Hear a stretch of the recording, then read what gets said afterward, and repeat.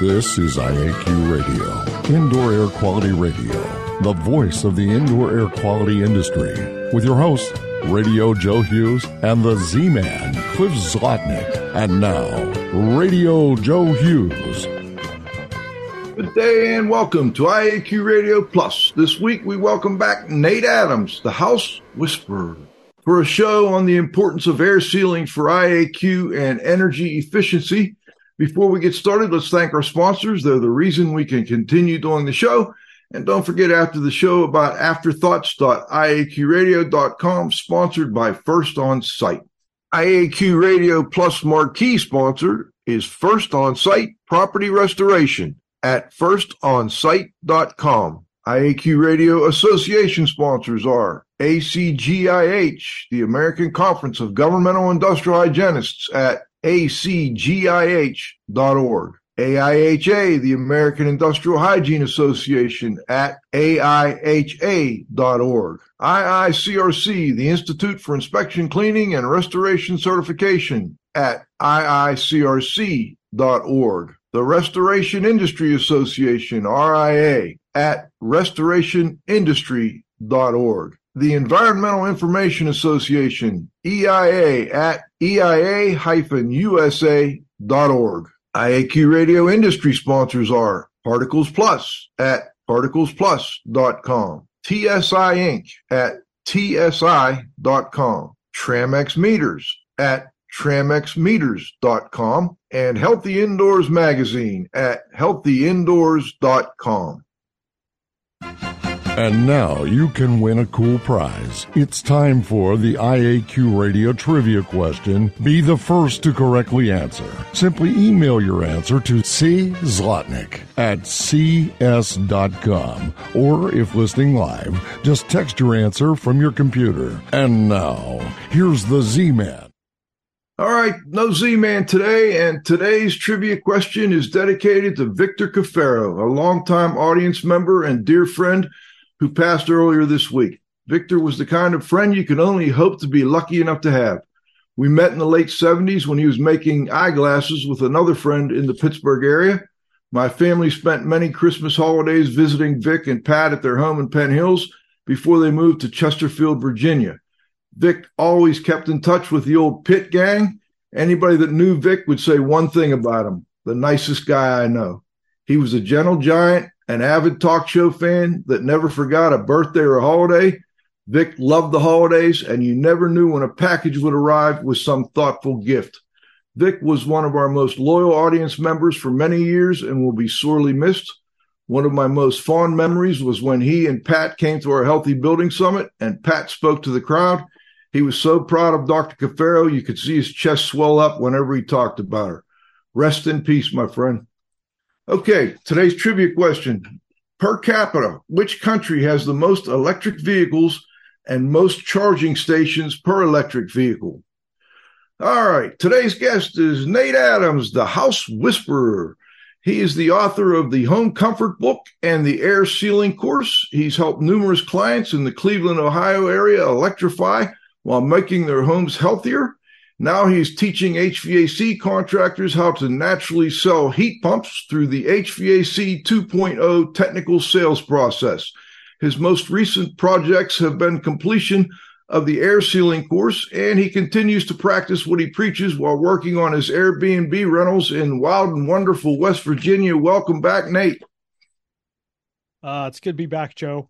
Yeah, sorry about Vic. That makes for a bumpy week. So yeah, it's been a rough week. He was a great man, but he would want us to continue soldiering on here. Hey, let's talk a little bit about the electrify everything movement. Nate. Why do you think why is electrification? I have one of your shirts, electrify everything. I'm wearing one.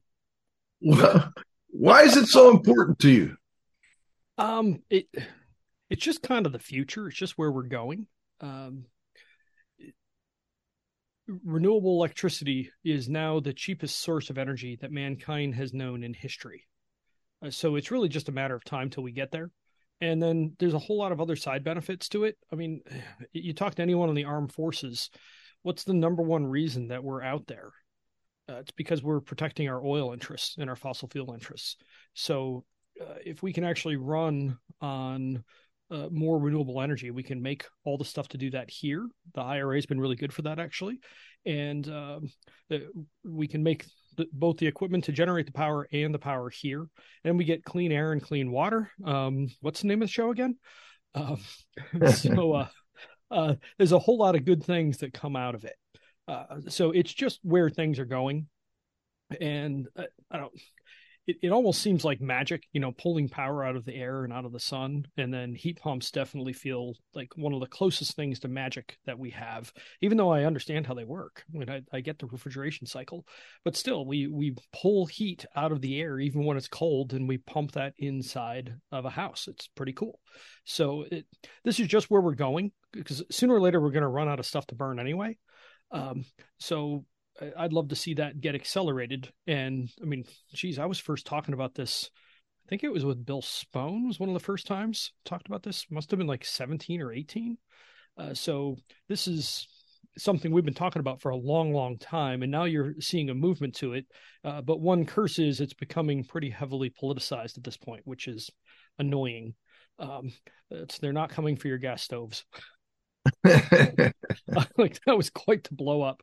And that's a tricky thing with the name heat pump. I was just talking to my wife the other day. She's like, I don't like the name. It makes it sound like it can't cool. I'm like, well, it is actually well named because it can pump heat anywhere you want, either from inside to out or from outside to in. But it does take a slight explanation to get it there. So I've definitely heard a few people be like, you're trying to take your air conditioners away. Like, no, I'm trying to give your air conditioner reverse gear, because the difference between an air conditioner and a heat pump is basically just being able to run backwards. So it's like two identical cars, one that has a reverse gear and one that doesn't. Aside from that, they're functionally identical. So it will never be taking air conditioners away. It will be adding a second source of heat. All right. Well, hey, your most recent project here, well, there's two. The HVAC 2.0 technical sales process. You've been working on that here recently. I'm just curious, with the new IRA, the Inflation Reduction Act, funny name, and then with that going on and these incentives that are a part of that. I've seen some posts from you that kind of indicate you don't think those incentives are going to really help all that much. No, they're pretty poorly structured. So the two state programs are going to end up with 50 different sets of rules. I mean, we did an episode on this last October, and I kept looking for the silver lining. The only silver lining I can see will be long term, the manufacturers will get better at making products that have better output at lower temperatures. So, but my big concern is short term. There's all of these different issues that come with it that relate to the experience of both the contractors and the homeowners. So, for one, from a sales process perspective, when you have an incentive, so the federal incentive that's going to keep going, where the state incentives are going to have 50 sets of rules, and they're limited in their funding, and they're also income limited. So they're going to be kind of tricky to actually use with those. The federal incentive is a flat $2,000. Well, it's up to 30%, but everybody's going to pay upwards of $6,000 for one of these things. But when you have an incentive, it brings price and equipment selection to the beginning of the conversation. And that's not where you want to begin in sales. That's just not where you want to be. It's out of order.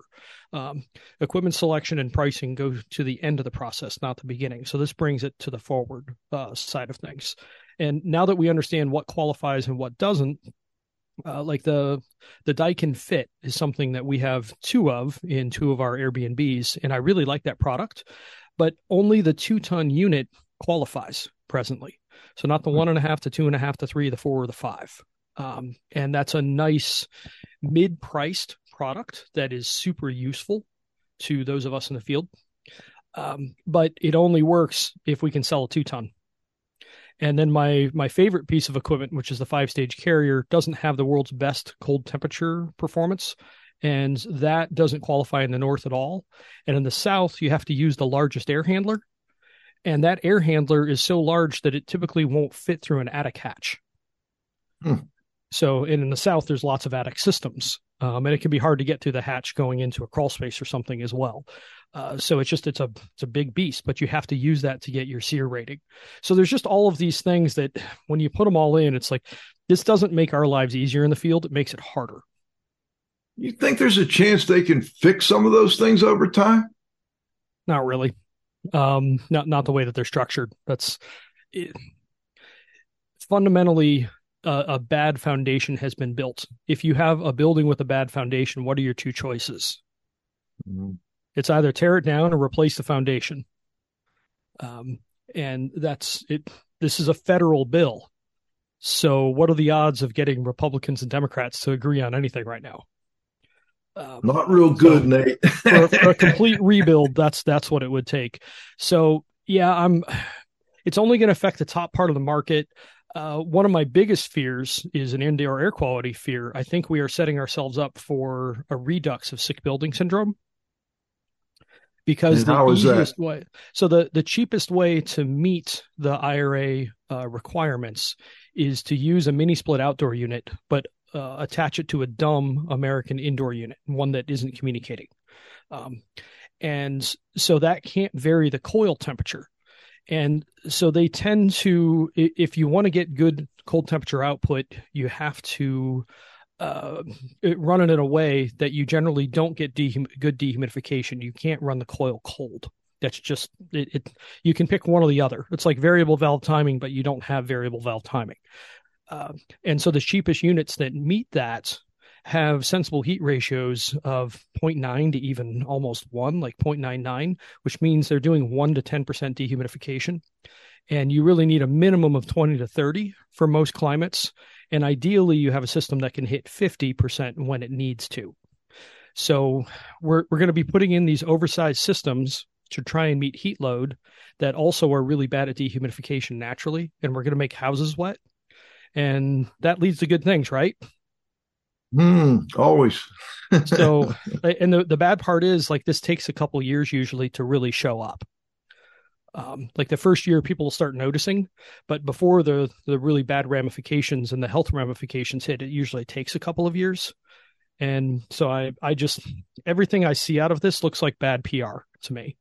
I was like, this is going to be a nightmare when it hits. And it's really hard to see the train wreck coming. Like, I can see the two trains from space, like coming together on the same track, and I know they're going to crash, but I can't tell anyone. Well, I'm trying, but there's like no way to fix it.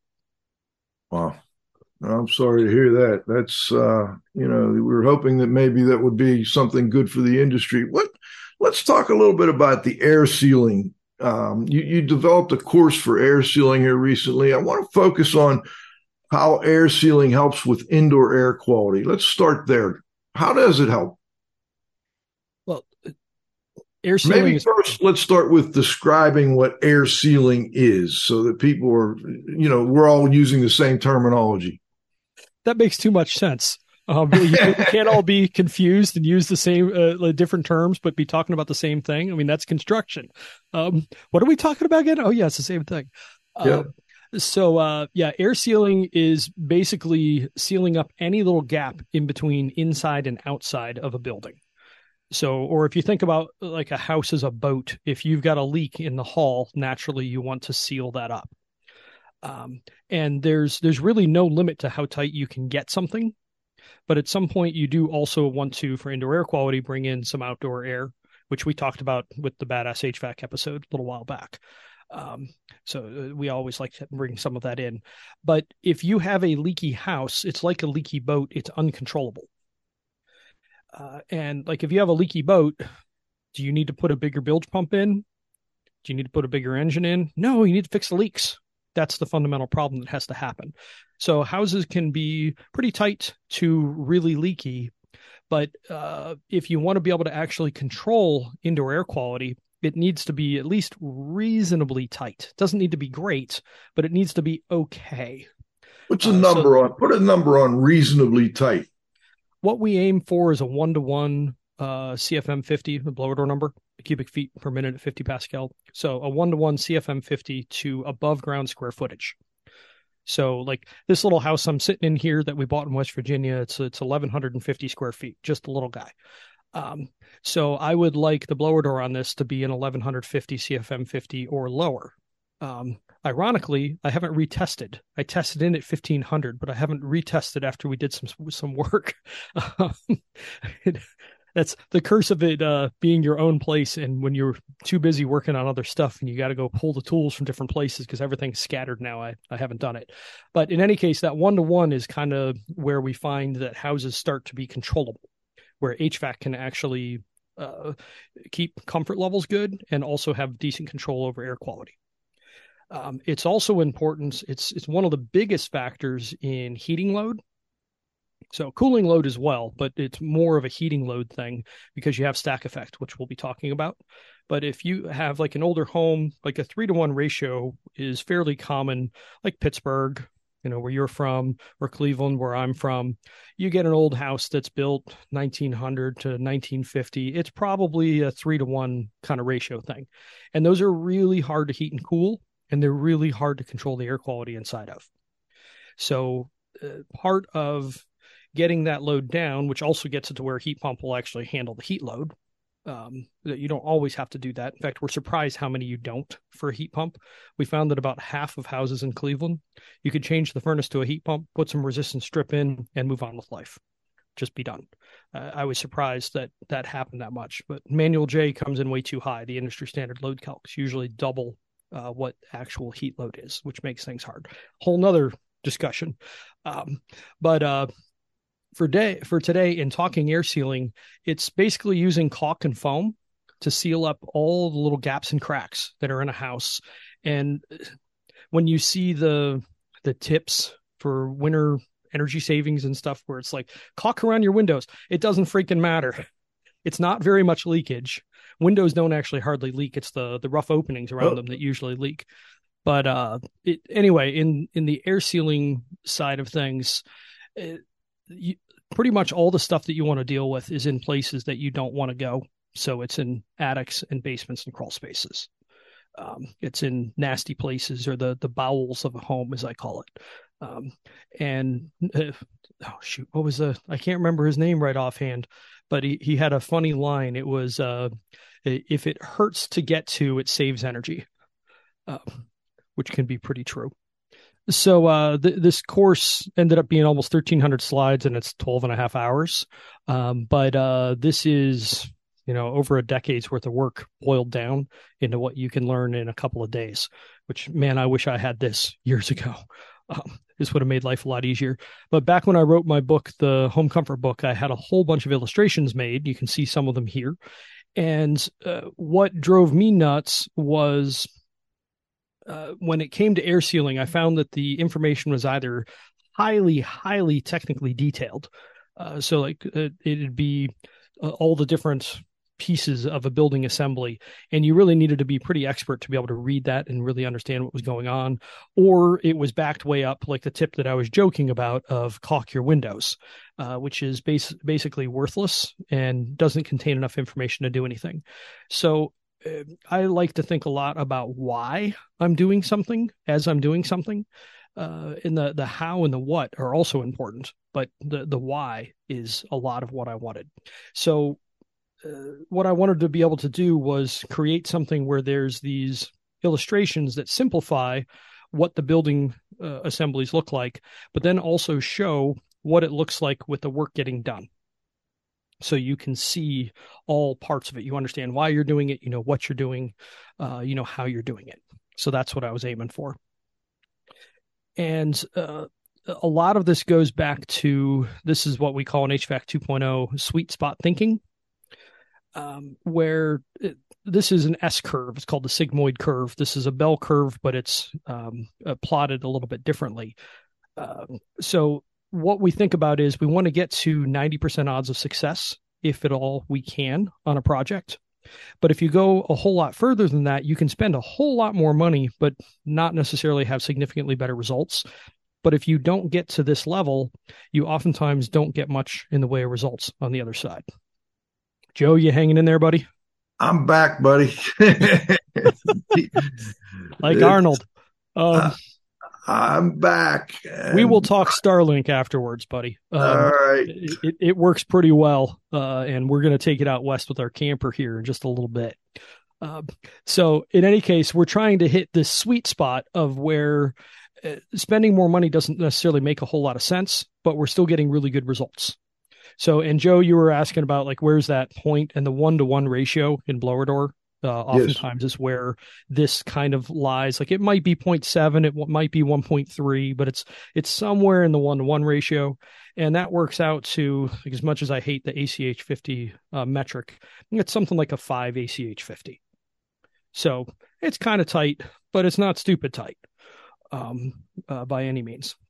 You know, with the passive houses, that's what you're shooting for? Yeah. Okay. Now it's going to depend from house to house. Right. And what you talked about the low hanging fruit. I don't know when I was disconnected if you talked about that a little bit more or not. Where I know at the top and the bottom, but can you be a little more specific on that? Yeah. So low hanging fruit, this would be like caulking the windows or just doing one thing to a house. So like maybe you just caulk the rim joists in the basement of the crawl space, but that's really all that you do. This is where you're trying to get as much bang as you can for a buck, but you're not thinking about it correctly. So another way to look at it is like going on a diet and saying, well, I'm just not going to eat dessert 3 nights a week. Well, you're not going to lose 10 pounds a week. Isn't that the area where you get the most resistance, though, is because it's not inexpensive to do this right? No, it's not. So, I mean, it's pretty labor intensive is the biggest piece. So you can DIY. So I had 2 different audiences in mind as I was putting this together. So advanced DIYers, which I generally am. And then HVAC contractors are oftentimes just kind of scared of the building science side. And the biggest piece of it is they're usually nervous about what does the air sealing and the blower door stuff look like. And like most things in life, it's not actually that hard. It's just a lot of little pieces that you need to put together at the same time. No, it's building a puzzle. It's building a Lego set. No single step is that hard, but there's a lot to it.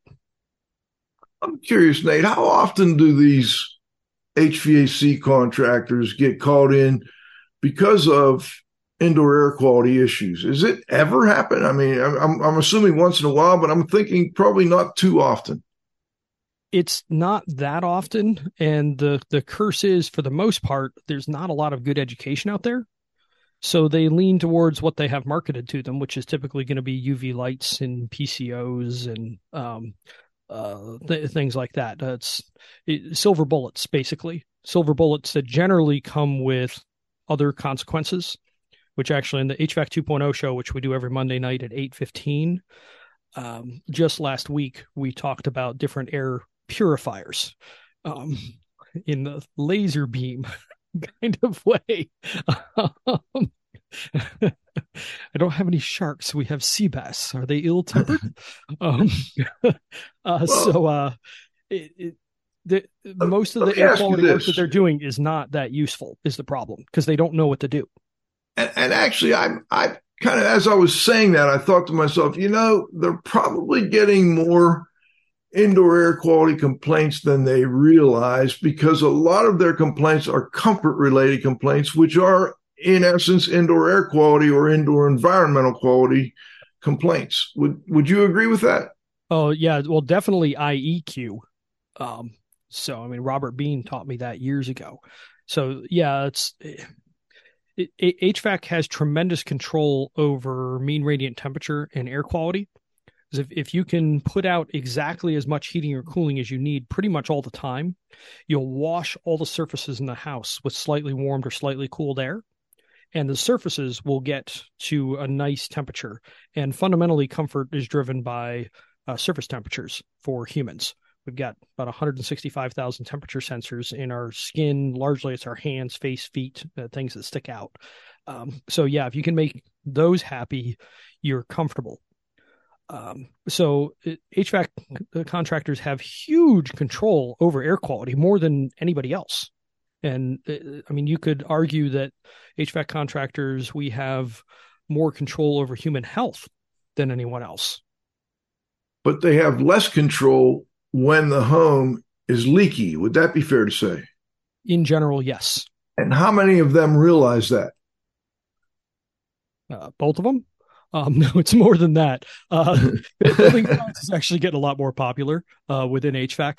But there's another curse of it, which is if you go too deep, like I view what we do, like I view HVAC 2.0 like a nice pool. So you got the shallow side and you got the splash pad where all the kids can play and you don't have to worry about them. And then you got the 5-foot section for people doing laps, or maybe it's 6 or 8 feet. And then you have the deep end. And the curse is if you dive into the deep end, the building science side, too soon, you tend to get stuck. And a lot of people kind of drown out there. So they get too detail oriented and then they end up not doing any work. So they have tremendous understanding, but then they don't sell any projects. And so nothing gets done, nothing gets fixed. So and that's because balance. That's because their competition isn't going that deep into it, and customers aren't aware enough to realize that. Yep. Well, and you get super nerdy, like me. We call it being a home performance bonehead. I've been one for years, trying to figure out why won't anybody care about this or want to do anything. Well, I think they would care, but it's expensive as hell to do it right. I mean, isn't that really the essence of the problem? Well, there's two pieces. I mean, the expensive is definitely part of it, but it takes quite a bit of knowledge to be able to do the harder projects. Good point. Yep. But if you can just get the right piece of HVAC in homes, it can fix all kinds of things. And then if you can do some blower door testing and understand where your big opportunities are. So it's this 30 to 50% air leakage reduction. This is typically what we find. Like the basic reductions that you get from a utility program or something like that are usually like 5 to 20%. It's not enough to move the needle. You end up down here. Okay. So like even if a house is relatively tight, there's one that comes in mind in particular. It was a 1970s 2-story house. Wasn't crazy leaky. It was a 2,000 square foot house, had a 3,000 blower door, 2,800 blower door, something like that. Like it's not that bad, but the leaks were in bad places. So Jim's office was super uncomfortable. It turned out it was a stairway. I've got photos in here if we get to them. Then the master bedroom had a knee wall in the front, and there was a return duct in there that was really leaky to the outdoors. And so it was pulling outdoor air into the furnace, and it wasn't pulling it out of the master bedroom. So the master bedroom never heated or cooled well between not getting enough airflow because it was getting outdoor air scavenged from that return, and then it having poor insulation. The master bedroom was never comfortable. So the house wasn't insanely leaky, but we got it down 35%. We got it down to about an 1,800 from about a 3,000. And that was enough to tip that house. And he emailed me later. He's like, Nate, I'm retired now, but every time I go out, I realize how uncomfortable every place else is, and I just want to stay home.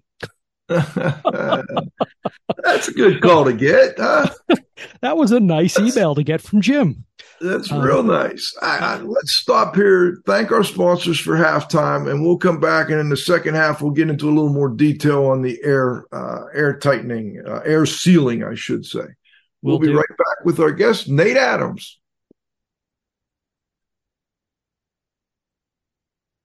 Our marquee sponsor is First On Site, your trusted full-service disaster recovery and property restoration company at firstonsite.com. Association sponsors are ACGIH, advancing careers of professionals in environmental health, industrial hygiene, and safety, interested in defining their science. ACGIH.org.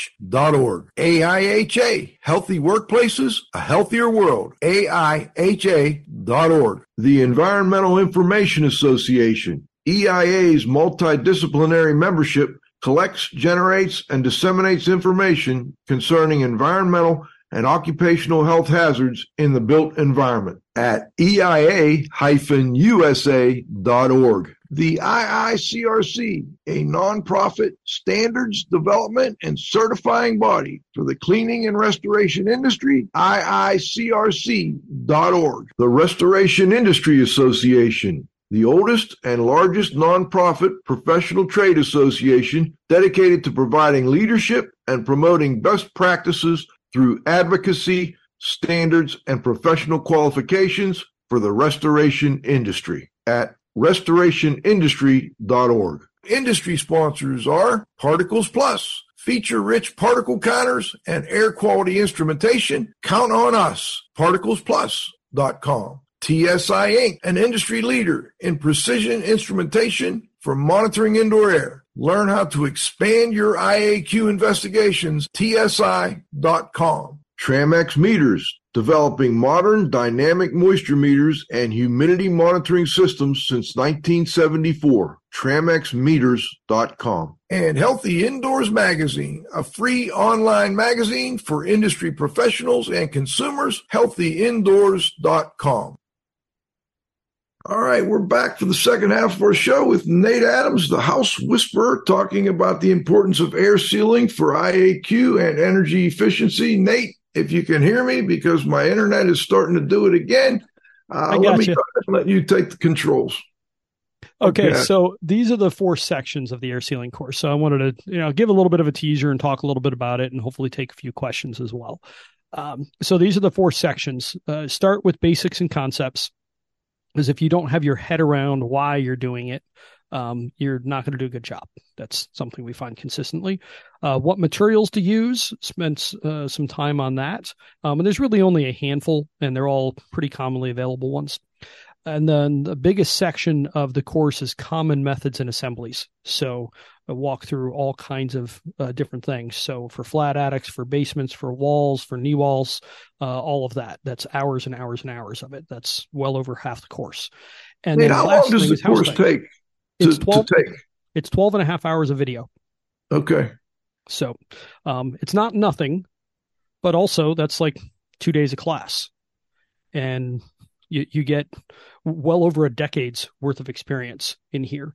So it helps most people. The feedback's been really good on it thus far, and it's sold quite well. If you are at least somewhat mechanically minded, even if there's something that isn't in there, there's going to be enough information that you can interpolate and figure out what to do, which is part of what I was hoping for. While I've still got a decent connection here, I do have a question that's been kind of bubbling up in my mind here, and you're the guy I want to ask. And I want our audience to know a little bit about this too. I'm now seeing these do-it-yourself mini split systems advertised, and the pricing is pretty good. How talented do I need to be to install that system? You don't need to be talented, because oftentimes they have the lines come pre-charged with refrigerant. But the big challenge with those is the flare connections that come from factories tend to leak. So we fairly often hear of those failing within a year or two afterwards. And good luck getting the parts. So your option is basically to replace. Okay. That's generally how it goes. Now they do have one that is a regular split system, and I think you have to get a pro in to braze your lines together. So you probably could get that installed well enough, because you need to braze with nitrogen so you don't get any soot in the lines, and you want to vacuum it down very, very low so that pulls all the impurities off it. It boils the impurities out of the lines.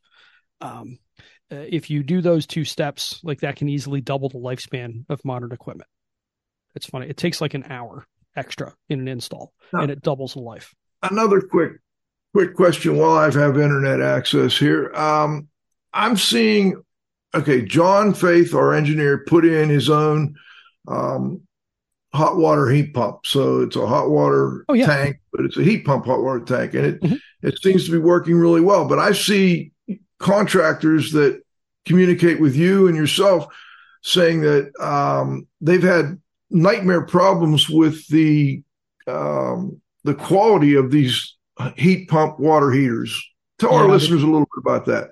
The heat pump water heaters have been no fun, which is annoying. Like the quality got really quite good for like 18 and 19. Like they've had bumps in the road for years, but it seemed like they had everything ironed out. And the past couple of years, there's been a bunch of refrigerant leaks and early failures with them, which is frustrating. Now I've got two of them; they're both working fine, but I've had multiple clients lose them. It's usually the refrigerant that leaks out. So, as much as I would love to recommend them because it's a great technology. I mean, they can save a massive amount of energy. Like the typical electric water heater, like for you, Joe, where you don't have access to natural gas, which is one of the least expensive ways to heat water. Right. They'll typically use 4,000 to 5,000 kilowatt hours a year for a family of 4 or 5, something like that, for just resistance. The heat pump water heaters will usually use between 500 and 1,000 kilowatt hours per year. So it uses like 70 or 80% less routinely is what we're seeing. And that is enough. Most electric cars use 4,000 to 5,000 kilowatt hours a year. So technically it's enough. If you can switch from an electric resistance water heater to a heat pump water heater, that will fuel your car for the same money overall, the same energy usage. So I wish that they were working better than they are, but yeah, I'm frustrated with them right now, and the manufacturers know where I stand because I'm obviously a big electrification advocate, but I'm like, your tech needs to work and not break. This has to be driving you nuts that, you're a big electrification advocate. The IRA doesn't seem to be what you had hoped. These electric heat pumps aren't what you had hoped. Water heaters, yeah. Got to be a tough situation to be in. It can be pretty frustrating. So, send adult beverages. But it is what it is, and we keep moving. But there's one really hopeful thing, which is there's repeated interest in another program, which is to pay either the manufacturers or the distributors to only sell heat pumps, no more air conditioners, because you can run those as hybrids, and it'll usually work just fine. And it's very, very little difference in install. You need a little bit better thermostat that can run a hybrid versus just a heat cool system. But that idea, Vancouver in Canada did it. The Canadian federal government is considering it really strongly, and there's a new bill coming up in U.S. Congress that's aimed at distributors. So there's a chance on that. And that will make a big difference because going straight to electric, it's just a big jump for most people. It's a psychological problem. It's not really a technical one. I understand the technical side. It doesn't scare me anymore. I was scared the first couple of years, but I'm not scared anymore. The first step is to make it so everything's a heat pump, and then everybody has 2 heating fuel choices, and then you can vary depending on what electric and gas prices are, or whatever you have, whatever you want to do. You'll have 2 different choices. But because the heat pumps have lower outputs, they generally make a house more comfortable. So my buddy Jim Bergman, have you ever had Jim on? I have not. He would be an interesting guest. He heads up Measure Quick, where they can basically take a bunch of probes and understand what's going on with an HVAC system. That's kind of like OBD2 for cars, where you plug a bunch of things in and it'll tell you a bunch of things that could be wrong. Super smart dude, really understands how HVAC works, but he was a huge gas fan. And I browbeat him enough that he bought a heat pump. Another buddy of mine put it in, and his wife prefers the heat from the heat pump by a long shot. Huh. Why is that? It runs more at a lower level. So it just, again, like I was saying earlier, it just washes the surfaces with slightly heated or cooled air, and makes the house much nicer to be in. More consistent, I guess. Yeah.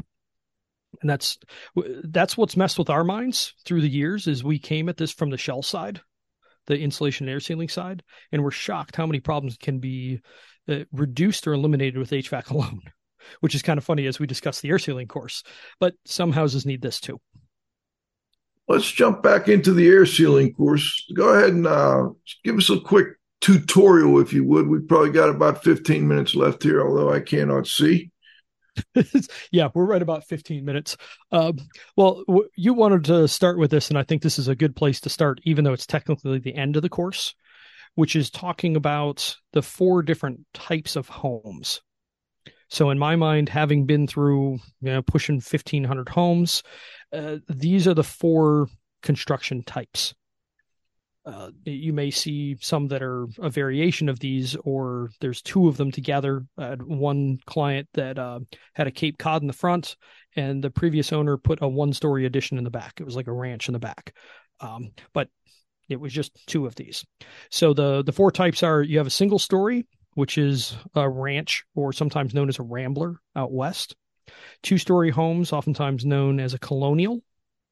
1.5 or 2.5 story homes. So those have knee walls and slope ceilings upstairs. So Cape Cods and bungalows. What's the other one that I'm trying to think of? It's the barn style one. Now my mind's blanking on the name of it right now. And then split levels is the other one, sometimes known as tri-levels. So, and these are the 4 types that almost everything is. So Joe, I think you have a ranch for the most part, right? That's correct. Okay. And I do now too. A couple of houses ago, we had an old 2-story colonial, really old. It was 1835. It actually was borderline colonial. It was one of the very first houses built in the area that wasn't a log cabin. But each one of these has kind of some standard issues. So this is actually where I'm sitting right now. This is our house in West Virginia. It's a little manufactured home. Came with 4 acres. The behind here is the New River of the New River Gorge National Park. So the half mile behind our house is that. I'm sitting in this window right here. And this is not a super easy one to deal with because it's all cathedral ceilings. So the only things I could deal with were the walls and the crawl space underneath. That's all I have to play with on this house. But there are millions and millions and millions of houses that are ranches that are like 600 to 2,000 square feet. I don't know for sure if it's the most common house type, but I would bet that it is because they're easy and cheap to build. Like even if you build them poorly, they still stand up. Where if you build a 2-story house wrong, they'll fall over sooner or later. Here's a 2-story colonial. This is my buddy Tim's house. I helped him DIY his air sealing years ago. And there's a couple of different things that are routinely wrong with these. So it's something called a knee wall. So a knee wall is a wall that has an attic on the other side. And so normally you think of that like in a Cape Cod style home where you've got the 4.5 or 5 foot walls on the sides of the room. And on the second floor. Attic behind. Yep, on the second floor or the third. Sometimes. And oftentimes it's like a closet back there, like you said, like an attic. Yep. It usually gets hot and cold all the time. But in these, a really common thing you're going to see is a knee wall where the garage touches the second floor. So, and sometimes these are not done well. So there might be insulation in there, but there's no cover over it. And oftentimes they're quite leaky. So this is one of the key areas that I look for when I audit a house like this. Sometimes the rim or band joist between the floors is kind of leaky. I don't deal with this very often because from a stack effect perspective, it doesn't really matter. So in a stack effect, in the wintertime, you have cold air coming in the bottom and warm air coming up the top.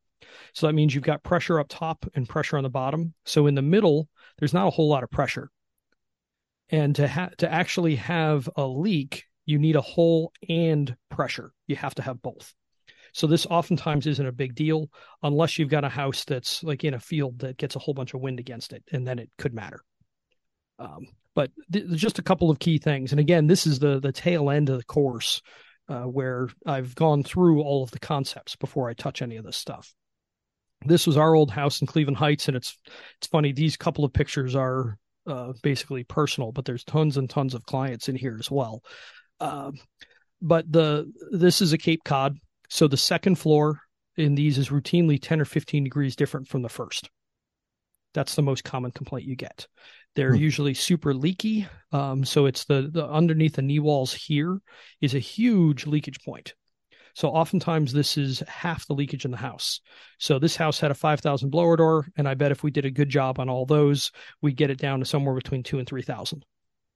And this is a 1,600 square foot house. So by just dealing well with the knee walls of this house, we could probably get it close to that 1-to-1 ratio that we like to see. Now, I did it differently because this is before my house whispering days. Would you suggest focusing first on the the holes up high and then going down to the bottom ones? Okay. Because if you fix the ones up high, there's nowhere for that air to go that is rising because of the stack effect oftentimes. For winter stack effect, yes. For summer stack effect, it's called reverse stack effect. And that's where if you've ever been in a house on a hot day, you're like, it smells like attic in here. You can smell the fiberglass, and oftentimes it's mouse pee is part of what you're smelling too. So for that reason, in that case, like the bottom is more important. But the bottom and the top are your critical pieces. If you can seal those well and get that 30 to 50% reduction, oftentimes houses are good enough. Doesn't mean there isn't more to do, but like you said, it's freaking expensive. And there's also almost no one that's good at this. And that's another reason that I want to put this out, because I don't view this as difficult. It's just a bunch of little things you need to know. And while I'm not naturally an anal retentive person, good air sealing requires anal retentiveness. You need to care and keep hunting down the details. So the fourth housing type is a split level or tri-level. This is a client house. This is Peter's place. So the Cape Cods, these are the most difficult to work with in general and typically the leakiest. These are the second trickiest and second leakiest in general. So ductwork can be a pain in these because there's not many chases to run through from downstairs to upstairs. So in this case, this house had a furnace and an air conditioner that just ran the second floor, which is obscene. It was like 500 square feet. You do not need a system for 500 square feet. And then it had another one in the basement that ran, this is the office and bathroom, and then this is the living room and kitchen, everything over here. So that second system ran the whole kind of basement and first floor. But these are really tricky to deal with, and these also have cantilevers. If you can see where this pops out about 2 feet right here, that is routinely a big leakage point, and oftentimes we will get complaints of cold floors at the edge of the bedrooms. Not surprisingly, you're standing out over the outside, basically, and you may have fiberglass in there, but fiberglass is not an air seal, which actually might be good to, well, here's the inside of that. Just to that point, why don't I zip on, here we go, sweater versus windbreaker. So in understanding air sealing, this is a really critical concept. This is out of my book, the Home Comfort Book. This is the first chapter. You can download it for free at natethehouseWhisperer.com. Costs an email. But imagine that I am just a mean jerk and I put you out on a pier when it's 25 degrees outside, the wind's howling, and you are out there in a t-shirt and jeans. That's all you got. And I cruelly give you the choice between either a really loose knit sweater with big holes in it or a windbreaker. You can only have one. Which one do you want? The windbreaker. Every time. Ideally, you want both because that makes a good coat. But most houses, like that, the cantilever that I was showing, where it sticks out in the front of the house, that just has fiberglass under there. Fiberglass is basically this loose knit sweater. If you don't seal that fiberglass in a cavity, it doesn't work for squat.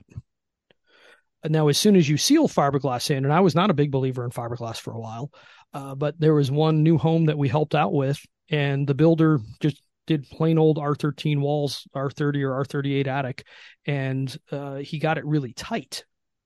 And that 5,000 square foot house cost $1,000 a year to heat and cool, $75 a month on average. I mean, just nothing to do that. So the fiberglass works if you put it in a sealed cavity, but you need to have the sweater and the windbreaker to have it work. And a lot of houses are missing this windbreaker. So if you let air get through, that fiberglass doesn't work. How do you fix it?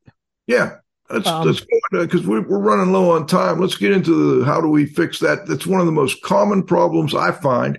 Yeah. And doing construction. Go ahead. Well, so the one that I loaded in here, like I go through a ton of different assemblies in great detail. But here's one dealing with this is interior top plates of a house. So this is a hallway. See these top plates here? These are 4 feet apart, 3.5 feet apart. This is the hallway in Jim's house that I was talking about earlier. The stairway is just to my right here, just off camera. You can't see it. And but this is how you would spray foam to seal a bunch of interior top plates. So this is 2-part closed cell foam. This is with a professional rig. You can do this with just a 2-part kit if you want as well. There's a lot of different ways to do it. But this is what it looks like. And I'm still in like the concept stuff. Here's the blower door. Let me flip through. Oh, a couple of things that I think might be useful just to pause as we go to see more of the detail of what that one looks like. This is a blower door and infrared. I call them Batman and Robin. Infrared's definitely Robin. Robin's not nearly as good without Batman. Doesn't mean he's useless, but kind of close. I don't know if you can drive. So it's kind of tough to get the Batmobile there if you can't drive. But when you run a blower door, you get to see where leaks are. And this is really helpful. And so sometimes this is a key thing that's at the beginning of the course. In interpreting infrared, there's 2 main things you're looking for. You're either looking for fingers, which is air leakage, or blobs, which is lack of insulation. So I've got 2 examples here. There's a LED, well, actually, there's just a recessed light before it got LED'd. But you can see how the air is coming out like in fingers. It's coming out in streams. That tells you there's an air leak there. Where in this wall, part of this is insulated, or that might be the door, but above the wall, you can see the studs. And then where it's cold, that is a lack of insulation. So that could be settled material, or it could have just not been insulated well, or not insulated at all. But that's a big chunk of how you interpret this, because that's a key thing. Bunch on materials, how to deal with this is indoor air quality stuff. We might do a show on this one time, Joe. I think you'd love this. I was using indoor air quality monitoring while doing spray foam jobs. This is kind of fun. What's the takeaway from that one? Ventilate for 2 weeks. And all you really have to do is leave some windows cracked. That's enough. Window at the bottom of the house, window at the top. But also ventilate while you are blowing or while you're spraying. So like this, you can see the spikes weren't significant while we did the job. So this is while we were spray foaming, but the VOC levels weren't getting very high. They got high when I did quality control on the job and I put the blower door in and sucked on the house with negative pressure. Then I brought all the nasty stuff into the house from those attic areas. But yeah, it's kind of fun to look through those. All right. Jumping on. There's all right. We got about 5 minutes, Nate. So let's get to the tail end. The tail end of things here. And well, we're definitely going to have to do this again. We can do another one and we can look at some other assemblies. So Here's an exterior top plate assembly, really common. And top plates are critical because in stack effect, they're at the top of the wall, they're top of the house. And they also typically are not well insulated. They also have wind blowing through there from the soffit vents. So this is a very difficult place to deal with. Here's what that looks like in an actual photo. This is Tim's house. I'm thankful he gave me this. This is the only photo I have like this. And here's what the fix looks like. So you put a ventilation baffle in, and then you use closed cell foam. You have to get the insulation off the top plate. And usually what we do is we spray to the baffle and we spray to the top plate. And then we hit it again and we get it to all close together. And you end up with a whole lot of R value right over top of the top plate. So this stops wind washing where the wind can't come through here and blow the insulation back. And you get a good air seal and you get a bunch of R value right over top of that pretty serious weak point in most houses. So this is just one example of, there's got to be 50 different assemblies in the course that I go over. And you're going to have to put that closed cell all along that top plate through the whole attic. Yep. And this uses a ton of material. So this is where it's usually better to bring in a professional rig to do it. Because it's just a lot of material. And my foam rule is if you need more than one spray foam kit, hire it out. What do they go for now? About $700 for a spray foam kit, or do they hire now? 800 now. 800. Okay. Yep. And how many square feet ballpark is that? It's about 500 board feet. So a board foot is a foot square by an inch thick. Okay. Great information, Nate. Great information. No problem. Before we go, let's get any final thoughts. I didn't get a chance to. I'm sorry if there were any text questions. We're having some technical issues with Comcast, the worst company in the history of the world, and we'll clean it up in the editing there, John. But before we go, Nate, final thoughts, final things that you want to make sure we cover before we go. The biggest thing is air sealing is not actually that difficult. It's just a whole bunch of little things to know. That's really all it is. But if you have comfort or air quality issues in your home, or you routinely bump into clients that have that, air sealing is routinely what the answer is. And this is how you do all of that. It's just a skill. I mean, you do your training classes where you teach people how to do remediation and so forth. This is the same thing for that. So it's also very labor intensive. Yeah. Yep. And you need some labor that is diligent, but also detail oriented. They've got to realize that it takes time. You have to do it right. You have to do it properly. And if you do that, now we have control over the air in that indoor environment. And if there are issues still, we have a better chance of controlling those issues. Yep. Now you can use whatever your control mechanisms are, be that through the whole house HVAC or a room air purifier or a room dehumidifier, whatever it might be. Now you actually have a chance of winning the war. The last thing I wanted to talk about, and I don't recall if we got to this, but as far as energy efficiency goes, mm-hmm. Air sealing versus adding more insulation, which is more important? Well, it depends. You need some insulation, but beyond about R10 or R20, which is like 3 to 6 inches of insulation, in general, air sealing becomes more important. So just by swinging air leakage in a home, I can skew a load calc as much as plus or minus 70%. Not touching R values or windows or anything like that, just air leakage. So it's a really significant piece. So it's another challenge that if you don't know what the blower door number of a house is, I don't care how good you say you are, you don't know what the load calc of that house is. You just don't. You're guessing because you could be missing easily half the equation. It might be low, it might be high. Who knows? And one other thing, commercial buildings. Are you doing anything with that now as far as air sealing courses? Are you strictly residential? And how much more complicated is dealing with air sealing in commercial buildings versus residential? So this is just residential, and I have so little commercial experience that I can't necessarily tell you. But the couple of commercial buildings I've looked at made leaky homes look tight. So that's my experience too, Nate. I mean, when the air barrier is basically your drop ceiling with some fiberglass sitting on top of it, and then it's just like open to the outdoors above that, that's not a good shell. Yep.